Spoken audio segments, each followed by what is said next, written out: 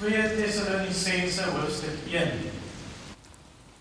Vers 11 en 12. So 2 Tessalonisense 1, net die laaste 2 verse. Dit gaan op die skerm verskyn ook in die ou vertaling en dan sal ek hom sommer in die 2020 ook lees. En nuwejaarsvoornemens wat werk. Kom ons gaan na die Here in gebed. Heilige Vader, ons het dit nodig, eintlik nie nuwejaarsvoornemens wat werk nie, maar lewensvoornemens.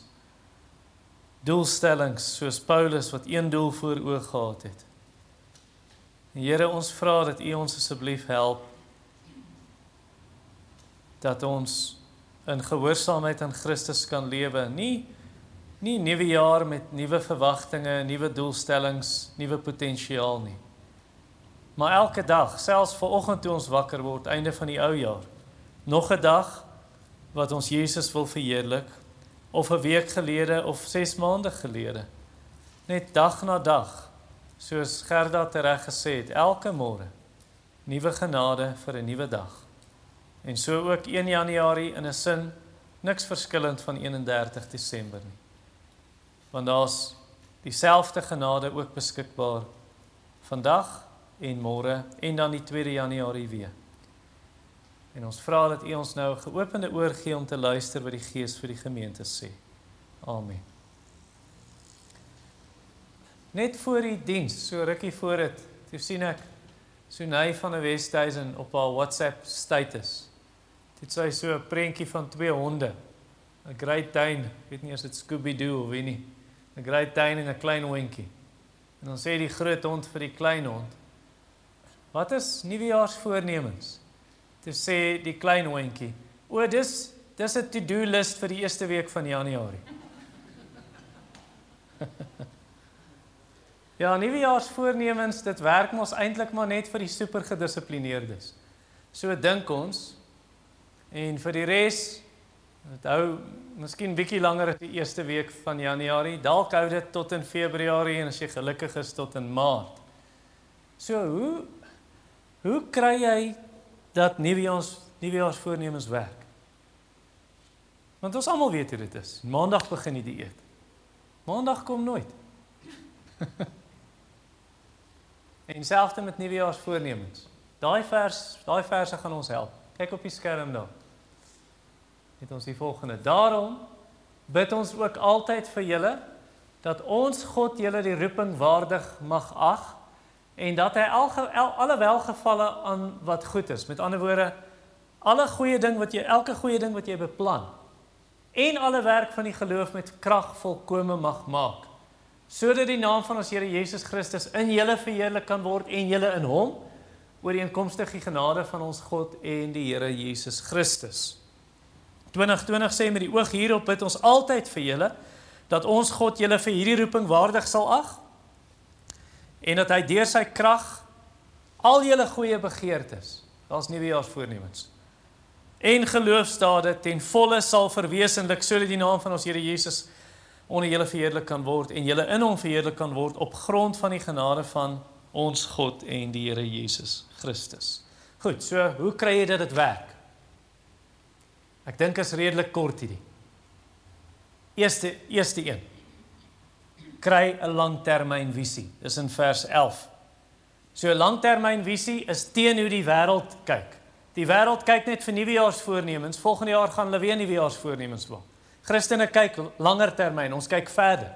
Ons is nie soos daai man van wie Jesus vertel het in Lukas 12, toe hy sê, hierdie man het gesien, maar kyk, sy boerdery gaan nou baie goed, en die geld kom in, en die oeste kom in, en toe sê hy, maar my skure is te klein, ek gaan groter skure bou, en ek gaan genoeg vir my weglê vir die toekoms, en dan gaan ek terugsit op my stoep, met my glas champagne, en ek gaan vir myself sê, ag, wees nou net rustig, jy kan nou aftree, alles gaan nou net goed gaan, en voorspoedig gaan vir jou, en die Here sê vir hom, jou sot, jou dwaas, vanaand gaan jou siel van jou geëis word, vanaand gaan jy doodgaan, en al hierdie goed wat jy gebeer het, wie sin gaan dit wees? So jy sien, ons kyk verder as net die hier en die nou. En dis hoekom vers 11 begin met daarom, of in die 2020 vertaling met die oog hierop. Met die oog waarop? Waarom? Die vorige verse gaan oor die wederkoms. So hy sê met die oog op die wederkoms, langtermynvisie, bid ek vir julle hierdie dinge. Bid ek onder andere dat al die goeie planne wat julle het, dat die Here dit sal laat uitwerk. So kry vir jou 'n voorneme. Moenie vir jou 'n voorneme kry wat gaan jou lewe probeer beter maak in 2022 nie. Kry vir jou 'n voorneme wat 'n impak gaan hê op die ewigheid. Wat 'n invloed gaan hê langtermyn. En wanneer Jesus weer kom, dat daai voorneme wat jy het nie waardeloos is en Jesus sê vir jou, hoekom het jy hierdie plan gemaak? Dit beteken nou niks. Hierdie ding wat jy jouself voorgenem het om te doen. So, omdat dit so is, 'n voorneme om byvoorbeeld te sê, ek wil in 2022 meer tyd in God se woord hê, ek wil groei in my kennis van sy woord, ek wil meer die evangelie met mense deel. Dis 'n baie beter voorneme as om te sê, ek wil meer toer, of ek wil gesonder eet, of ek wil meer geld maak. John Piper vertel ons daai storie van wat hy in die Reader's Digest gelees het 'n klomp jaar gelede. Toe sê hy, dis hierdie storie van 'n man en vrou wat afgetree het en die res van hulle aftrede het hulle beplan. Van 65 verder het hulle nou beplan. Hulle het 'n groot boot gekoop en hulle gaan op die strand loop en hulle gaan net skulpies optel. En Piper sê hy kan hom net voorstel hoe Jesus weer kom en is die oordeelsdag en daai man en vrou staan voor Jesus en Jesus sê, wat het julle met julle lewens gemaak? En hulle sê, kyk ons skulpies Jesus. Wat 'n tragedie om jou lewe so te eindig. Jy gaan nie voluit tot die wenpaal asof jy nou begin jou voete sleep.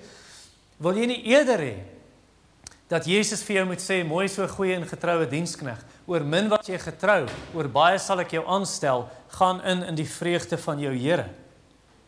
So maak vir jou 'n nuwejaarsvoorneme wat eintlik 'n lewensvoorneme kan word.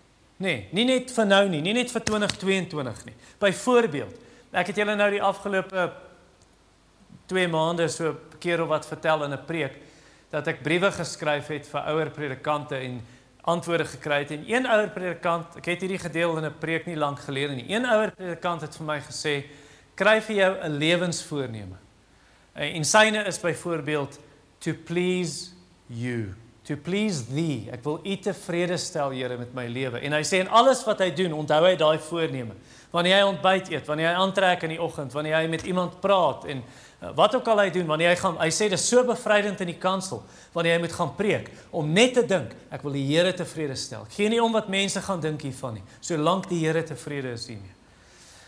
En ek dink is 'n baie goeie voorneme. Hy sê die Skotte, in die ou Skotse Christenhuise, het hulle soos 'n familiewapen gehad, en dan het hulle daai lewensvoorneme gegraveer op daai familiewapen, om dit gedurig te sien. So die een wat ek toe vir myself gekies het is, Coram Deo. Coram Deo, 'n Latynse frase, wat ek by R.C. Sproul geleer het, en hy som dit so op. Hy sê, to live Coram Deo means to live your entire life in the presence of God, under the authority of God, and to the glory of God. En toe Timothy vir my 'n mooi ding ontwerp, Coram Deo met 'n kroon en 'n leeu en 'n duif. Nee, om te sê onder die voor die aangesig van God, die Gees wat met ons is, onder die gesag van God, die leeu, Christus die leeu van Juda, tot verheerliking van God die kroon, om God te verheerlik in alle dinge. So kry vir jou so iets.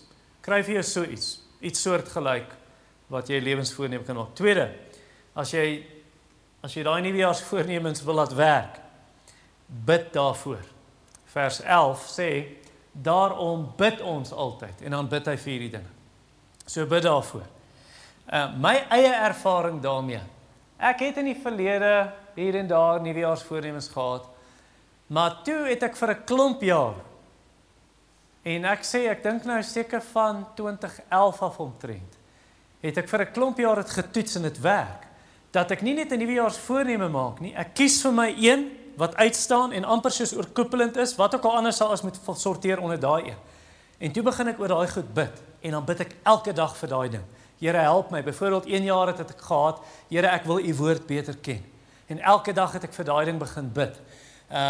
Ek het een gehad, Here, ek wil net u behaag. En dit was 1 jaar wat ek dit gehad het.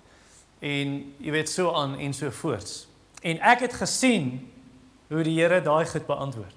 Elke jaar, hoe die Here daai beantwoord het. Nou Paulus sê daarso, daarom bid ons ook, waarvoor bid hy altyd vir julle, dat ons God julle die roeping waardig mag ag. Met ander woorde, dat julle soos Christene sal lewe. Julle is geroep om Christene te wees, dat julle waardig sal lewe van daai roeping, volgens daai roeping, en dat alle welgevalle aan wat goed is, alle goeie planne wat julle het, en alle werk van die geloof met krag volkome sal maak, dat die Here dit sal uitwerk vir julle. Nou kom ek sê dit vir jou. As jy nie kan bid vir jou voorneme nie, moet jy nie daai voorneme maak nie. Dan is dit mos nie 'n goeie voorneme nie. As jy sê, Here, hierdie jaar wil ek 'n miljoen maak. OK? Jy kan 'n miljoen maak, net met die regte intensies, maar as jy nie kan bid vir wat jy voorneem nie, dalk is dit nie so 'n goeie ding nie. Dan moet jy daai eenmal laat vaar. So kies vir jou 'n voorneme waarvoor jy daagliks kan bid. Hy sê daarom bid ons ook altyd. Met ander woorde, ons hou aan hiervoor bid. En jy kan aanhou vir daai ding bid. En deur dit te doen, deur gebed, jy sien die rede hoekom ons bid vir hierdie goed, hoekom hy bid aan die einde van die vers of middel van die vers, alle goeie voornemens wat jy mag hê, die ESV sê, every resolve for good, elke goeie voorneme. Die rede hoekom jy bid vir daai ding, is want nou begin jy vertrou op God se krag, nie op jou eie krag nie. Nou wil jy, hy moet jou help, soos dit aan die einde van die vers sê, elke werk van die geloof met krag, sy krag volkome mag maak. Einde van vers 12, ooreenkomstig die genade van God en die Here Jesus Christus, sy genade, wat jou help om daai dinge uit te werk. Nie jou eie krag en jou eie vermoëns en jou eie selfdissipline nie, maar jy steun op die Here en sy genade. En as jy dit doen, as jy deur gebed kom, nou kan jy goed doen wat jy nie sou kon doen. Maak nie saak hoe sterk jou voorneme was nie. Maar wanneer dit in gebed kom en jy weet, dis 'n goeie ding waarvoor ek bid en dit eer die Here waarvoor ek bid, man, nou gaan jy berge kan verskuif, soos die Bybel ons leer. Nou sal geen ding onmoontlik wees vir die wat in geloof bid nie, sê Matteus 21 vers 22. Nou kan dit gebeur dat God nou doen met sy krag, sy genade, ver bo wat jy kon bid of dink. Jy het net hierdie voorgeneem, die Here vat jou daar. Hy lei jou na 'n rots wat te hoog is vir jou, sê die Psalms. Die gebed van die regverdige het groot krag, sê Jakobus 5 vir ons. En nie jy alleen bid nie, want hy sê, ons bid altyd. Ons bid vir julle. So nou begin jy ander Christene vra, hoorie, jy vra 1 of 2 goeie vriende, wil jy nie saam met my bid vir hierdie ding nie? Vir hierdie jaar, ek wil groei in, ek wil verbeter hier, ek wil verander hier. En nou het jy Christen vriende wat jou begin aanspreeklik hou. En jy begin vra, hoorie, ek bid nog vir daai ding, hoe gaan dit? En nou wanneer die Here daai voorneme beantwoord en vervul, daai gebede verhoor, nou is daar ander Christene wat saam met jou dankie sê en die Here prys. Nommer 3, as jy die voornemens gaan laat werk, dink geestelik. So ek het in Google ingetik hierdie week. Top 10 voornemens vir 2022. Ek wil net sien wat sê Google en hoe dink die wêreld. Hier is die top 10 voornemens, of hierdie is ten minste in die top 15. Verloor gewig. Oefen meer. Organiseer my lewensruimte. Tackle daai inbox. Leer 'n nuwe vaardigheid aan, 'n new skill. Spaar meer geld. Hou op rook. Ek weet is nie tannie Babs wat gelag het daar nie. Meer tyd met my familie, meer tyd met vriende, maak nuwe vriende, toer meer, lees meer, koop nuwe klere. Nou ek verstaan daai nie mooi nie. Is dit nou uit in die begin gesê verloor gewig? Kry 'n nuwe werk. Dis nie Paulus se voornemens nie. Kyk daai goed waarvoor hy bid. Daarom bid ons vir julle God dat julle waardig sal leef soos Christene. God het jou geroep. Al die goeie voornemens wat jy het, dat die Here dit sal uitwerk. Elke werk van die geloof. Paulus bid vir geestelike goed. Dis niks te doen met toer meer, lees meer, kry nuwe werk. Paulus bid vir geestelike voornemens in daai verse. Want jy sien die geestelike dinge is beter as die tydelike dinge. Paulus sê ons in Timoteus, 'n bietjie liggaamlike oefening is goed. So jy moet dit ook nie oordoen daar eers nie. Nee, 'n bietjie liggaamlike oefening is goed, maar dan sê geestelike oefening is nog beter. Want liggaamlike oefening, is nou 'n bietjie fikser nou, maar jy gaan ook uitraak en nie meer kan oefen nie. Maar geestelike oefening hou voordeel nou en vir die toekoms. Nee, vir ewigheid. So dis die dinge waarop ons wil fokus, geestelike dinge. Wat help het jy het 'n mooi liggaam en jy het nuwe klere? En innerlik is dinge nie so lekker nie. Binnekant is dinge nie so mooi nie. Dan is dit soos 'n vark en jy sit 'n goue ring in sy neus of soos Douglas Wilson altyd sê, soos lipstick op 'n kameel. Dit is nie mooi nie. Okay, so jy het nou hierdie ander voornemens vervul. Maar binnekant is vir ons wat tel. Binnekant is waar ons wil fokus. Ek sê nie jy moenie oefen nie. Ek sê net kry jou prioriteite in orde. Kry jou prioriteite reg. Oefen is nie eerste op die lys nie. Paulus sê, die uiterlike liggaam vergaan. Die liggaam, hierdie mens, jy gaan swakker word, jy gaan ouer word. Die innerlike mens word dag vir dag vernuwe. Paulus sê, fokus nie op die tydelike nie, fokus op die ewige. In 2 Korintiërs 4 se einde. Nommer 4, as jy hierdie voornemens gaan laat werk, neem aksie. So kom ek vertel jou van Jerry. Jerry bid al vir jare vir 'n werk. Hy het nog steeds nie werk nie. Weet jy hoekom nie? Want dis al wat Jerry doen, is hy bid vir 'n werk. En dan sit hy by die huis en hy wag die werk moet na hom toe kom. Ora et labora. Ora, bid et en labora werk. Bid en werk. Nie net bid nie, nie net werk nie, nie net werk nie, nie net bid nie. Bid en werk. Doen al twee. En dis wat Paulus in hierdie verse doen. So dis goed om te bid. Hy begin daar. Daarom bid ons. Maar kyk verder aan die einde van die vers 11. Alle werk van die geloof of alle geloofsdade, sê die 2020 vertaling. So ons bid dat julle daai werk kan doen. So kom ek vat 'n voorbeeld. So kom ons sê jou voorneme vir 2022 is ek wil Jesus beter ken. Want 2 Petrus 3 vers 18 sê, groei in die genade en kennis van ons Here en Saligmaker die Jesus Christus. So jy wil groei in jou kennis van Jesus, jy wil hom persoonlik ken, jy wil hom intiem ken, maar nou moet jy nie net bid nie. Nou moet jy Johannes 1 vers 1 tot 18 gaan memoriseer oor Jesus, of Kolossense 1 15 tot 20, of Hebreërs hoofstuk 1, tekste soos dit, wat vir jou wys wie is Christus. En dan memoriseer jy dit nie net nie, jy doen dit elke dag, maar dan begin jy daaroor dink, en jy begin deur daai verse bid, en jy vra die Here, wys my meer, gee my meer lig, gee my meer insig. En dan gaan vat jy die boekie Knowing Christ in die kerk se biblioteekie, maar iemand het hom nou. Soos dit vra as hulle klas met hulle om terugbring. Dan vat jy daai boekie Knowing Christ en jy gaan hom nie kaf draf nie. Jy gaan nie sommer net deur hom lees nie. En jy vat 'n hoofstuk op 'n dag of 2 bladsye op 'n dag en jy lees stadig. En jy maak notas en jy dink oor wat jy lees, want jy gaan daar dinge van Jesus leer wat jy nooit geweet het nie. Ek het julle al gesê, ek het in amper elke hoofstuk, en daar's 'n klomp, ek dink daar's 30 hoofstukke of iets as ek reg onthou. Maar in elke hoofstuk het ek iets oor Jesus geleer wat ek nie geweet het nie. Of 'n ouer predikant het vir my gesê, kry vir jou boek The Incomparable Christ deur J. Oswald Sanders. Toe sê jy gaan dinge daarvan Jesus leer wat jy nêrens anders sal kry nie. So iets in daai lyn. En dan luister jy preke oor Christus. Preke van John MacArthur is 'n goeie begin, Martin Lloyd-Jones, dalk nog beter. En wat van om te sê ek gaan eenmaal 'n maand vas oor hierdie ding, want ek wil Jesus beter ken in hierdie jaar. En dan vas jy. En jy bid en jy vra die Here, wys my meer. So sien jy wat gebeur nou. Nou doen jy nie net vers 11 se begin nie, ek bid oor hierdie ding. Nou doen jy vers 11 se einde. 'n Werk van die geloof. Ek bid daaroor, maar nou gaan ek oor tot aksie. En jy gaan sien hoe die Here jou voornemens vervul. En ek het daarvan getuig.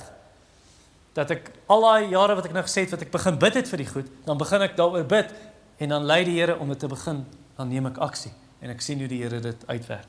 Tweede laaste, nommer 5. As jy die voornemens gaan vervul in 2022, beperk jouself. Draai 'n bietjie die brieke aan. Want jy sien, baie keer dan wil ons 100 voornemens maak, of 30. Ek gaan hierdie 30 goed doen, man, jy kom nie by die eerste 3 nie. En as jy moedeloos, hoe gaan jy by die res kom? Jonathan Edwards het 70 voornemens geskryf toe hy 19 jaar oud was. Hy was super toegewyd, hy was briljant slim geweest, hy het elke nou en dan weer deur die voornemens gelees. Goed, dit was lewensvoornemens. Okay, almal is nie Jonathan Edwards nie. Ek is verseker nie Jonathan Edwards nie. Ek gaan knak as ek 70 voornemens maak. So, hoekom nie vir jou sê, ek gaan net 2 kies, of 1 kies, of 3 kies. Net 'n paar waarop jy kan fokus, waar jy regtig aandag kan gee. Ek meen, kyk na Paulus hier, vers 11. Ons bid vir wat? Dat God julle die roeping waardig mag ag, dat hy al hierdie goeie voornemens vervul, en elke werk van die geloof volkome mag maak deur sy krag. Hy het net 3, waarvoor hy bid vir hierdie Christene. So 3 is goed genoeg. As dit goed genoeg is vir Paulus, is dit goed genoeg vir my. Nou ek het klaar vir jou gewys, hoe kies jy jou voorneme? Jy vra vir jouself, goed, watter voorneme gaan ek kies? En dan sê vir jouself, as Jesus kom voor die einde van 2022, en dit was my voorneme, sal hy bly wees daaroor? En dan vra jy vir jouself, wat gaan die grootste impak en effek hê op die ewigheid? En jy vra vir jouself, wat gaan die meeste voordeel bring vir myself en die mense rondom my? Watter voorneme gaan ek kies? En dan kies jy daai voorneme. En dan laastens nommer 6, onthou die doel. Onthou die doel. My vriend van Parys het hom voorgeneem, hy gaan gewig verloor. Hy was 'n baie groot ou en toe het hy verloor en toe het hy weer opgetel en toe besluit hy gaan verloor. Maar hoor, hoekom het hy besluit om gewig te verloor? Hy het nie besluit hy gaan gewig verloor want hy wil goed voel of goed lyk nie. En dis die meeste mense se rede hoekom hulle gewig wil verloor. Ek wil goed voel, ek wil goed lyk. Nee, John Piper se instruksie is behulpsaam hier. Ek wil nie goed voel, goed lyk nie, ek wil goed doen. I want to do good. Want ek kry meer gedoen. En in sy geval het hy gedink, nee, ek is die ou wat preek elke Sondag, en ek wil nie vir mense sê, dissiplineer jouself, maar hulle kyk na my en sê, maar jy lyk nie gedisciplineerd nie. Ek wil kan sê, ek verheerlik die Here in alles wat ek doen, soos Paulus sê, of ek eet of ek drink, wat ek ook al doen. So dis die doel, die einde van vers 12, of die begin van vers 12, sodat die naam van ons Here Jesus Christus in julle verheerlik kan word, en julle in hom. Daar's my doel. Soli Deo Gloria, nee, aan God alleen die eer, aan God alleen die heerlikheid. Nou as jy vanaand hier is, vanmiddag, of aanlyn, of hierso in hierdie gebou, en jy ken nie die Here Jesus as jou persoonlike verlosser nie, maak nie saak wat jou voorneme is nie, jy kan nie die Here tevrede stel nie, jy kan nie die Here behaag nie. Romeine 8, vers 7 en 8, die gedagte wat gerig is op die sondige begeertes, of die sondige vlees, kan God nie tevrede stel nie. Vers 8 sê dit, jy kan God nie behaag nie, want jy onderwerp jou nie aan God nie, jy is in vyandskap teen hom, jy leef vir jouself, en jou voornemens is vir jouself. Jy doen nie daai voornemens wat jy wil God verheerlik nie, jy wil beter voel, jy wil mense moet dink, jy het goed gedoen aan ander, of jy lyk beter, of jy voel beter, of wat ook al jou redes is, maar jou rede is definitief nie vers 12 nie. So die enigste manier hoe jy God kan verheerlik, is deur Jesus, want Jesus stel sy Vader tevrede. Toe Jesus gedoop is en hy uit die water opkom, toe sê die Vader, dit is my geliefde seun, oor wie ek my verbly, oor wie ek my verheug, en wie ek welbehae het, ek is tevrede met hom. En so Jesus, die Vader is tevrede met hom, want hy is volmaak, hy is perfek, hy het die perfekte lewe geleef, hy is die perfekte persoon, hy is die seun van God. En toe eindig sy lewe asof hy heeltemal onvolmaak is en vol sonde. Maar dis nie hy wat vol sonde was nie. Hy het ons sonde op homself geneem, sodat hy die straf van ons sonde kan dra, sodat hy ons sonde kan uitwis, sodat hy ons kan vergewe. En nou deur geloof in Jesus, kyk God nie meer na Nelly nie, en God kyk nie meer na Amelia nie. God sien net vir Jesus. Want hulle vertrou op Jesus as hulle verlosser. En so God kyk na ons deur die kruis en ons kyk na God deur die kruis. En so ons is aanneemlik voor God, want Jesus se perfekte geregtigheid, sy volmaakte lewe bedek ons soos 'n wit duwy wat oor jou gegooi word en jy word nie gesien nie. En Jesus se bloed was jou sonde weg. En nou kan jy aanneemlik wees vir God. En nou alles wat jy doen, nuwejaarsvoornemens en alles wat jy doen, as jy dit deur geloof in Christus doen, en jy vertrou op hom as jou verlosser, dan kan jy aanneemlik lewe vir die Here. En deur sy gees het jou verander en meer soos Jesus maak. Maar God kyk na jou die oomblik wat jy in Christus glo. Al het jy nog nie die volmaakte dinge gedoen nie, en al val jy weer, God sien jou deur sy seun. Maar kom na hom toe. Kom na hom toe en stel jou vertroue in hom. En as jy die doel vergeet, jy vergeet vers 12, want jy het nou alweer begin fokus op hoe kan jy lyk, hoe kan jy voel, hoe kan jy beter. Bely weer en sê, Here, ek fokus weer verkeerd. My vriend het dit gesê. Hy sê, by tye verloor hy fokus. En dan begin hy weer dink, ek begin nou goed voel en ek begin nou goed lyk. Dan dink hy, nee, jy verloor fokus. Die rede om jy gewig verloor is nie om goed te voel en goed te lyk nie. Want jy wil God verheerlik in jou lewe. En so met enige ander voorneme wat jy mag hê. Jy gaan fokus verloor. Want ons is nog in hierdie wêreld, ons sondig nog. Maar kom dan net weer terug en sê, nee, vers 12, sodat die naam van Jesus verheerlik kan word. In my en ek in hom. Want Jesus gaan weer kom en jou 'n nuwe liggaam gee eendag, en dan gaan jy hom perfek weer speel. Sy heerlikheid skyn jy net terug na hom toe. So, is die doel wat ons voor oë hou, né? Vir 2022. Daar is ons doel, net soos 'n atleet, wen paal. 'n Goeie atleet, wen paal, wen paal, wen paal. En so kyk jy die oog gefestig op Jesus, die begin en die volëinder van ons geloof, wat vir die vreugde wat hom voorgehou is, die skande van die kruis verag het. En nou sit aan die regterhand van die troon van God. Jy vergeet nou die dinge wat agter is. 2021, as daar unfinished business is, as ek maar Engels mag praat, dan moet jy dit uitsorteer. As daar dinge is wat nie reg is met die Here nie, sonde in jou lewe, hoekom wil jy 2022 ingaan, maar daai goed is nie uitgesorteer nie? Nou, nie môre nie, nie maandag nie, nou. Te sê, Here, daai goed is nie reg nie. Gebroke verhoudings, en jy dit nie reg gemaak nie, bitterheid, onvergewensgesindheid, vanaand. It's unfinished business.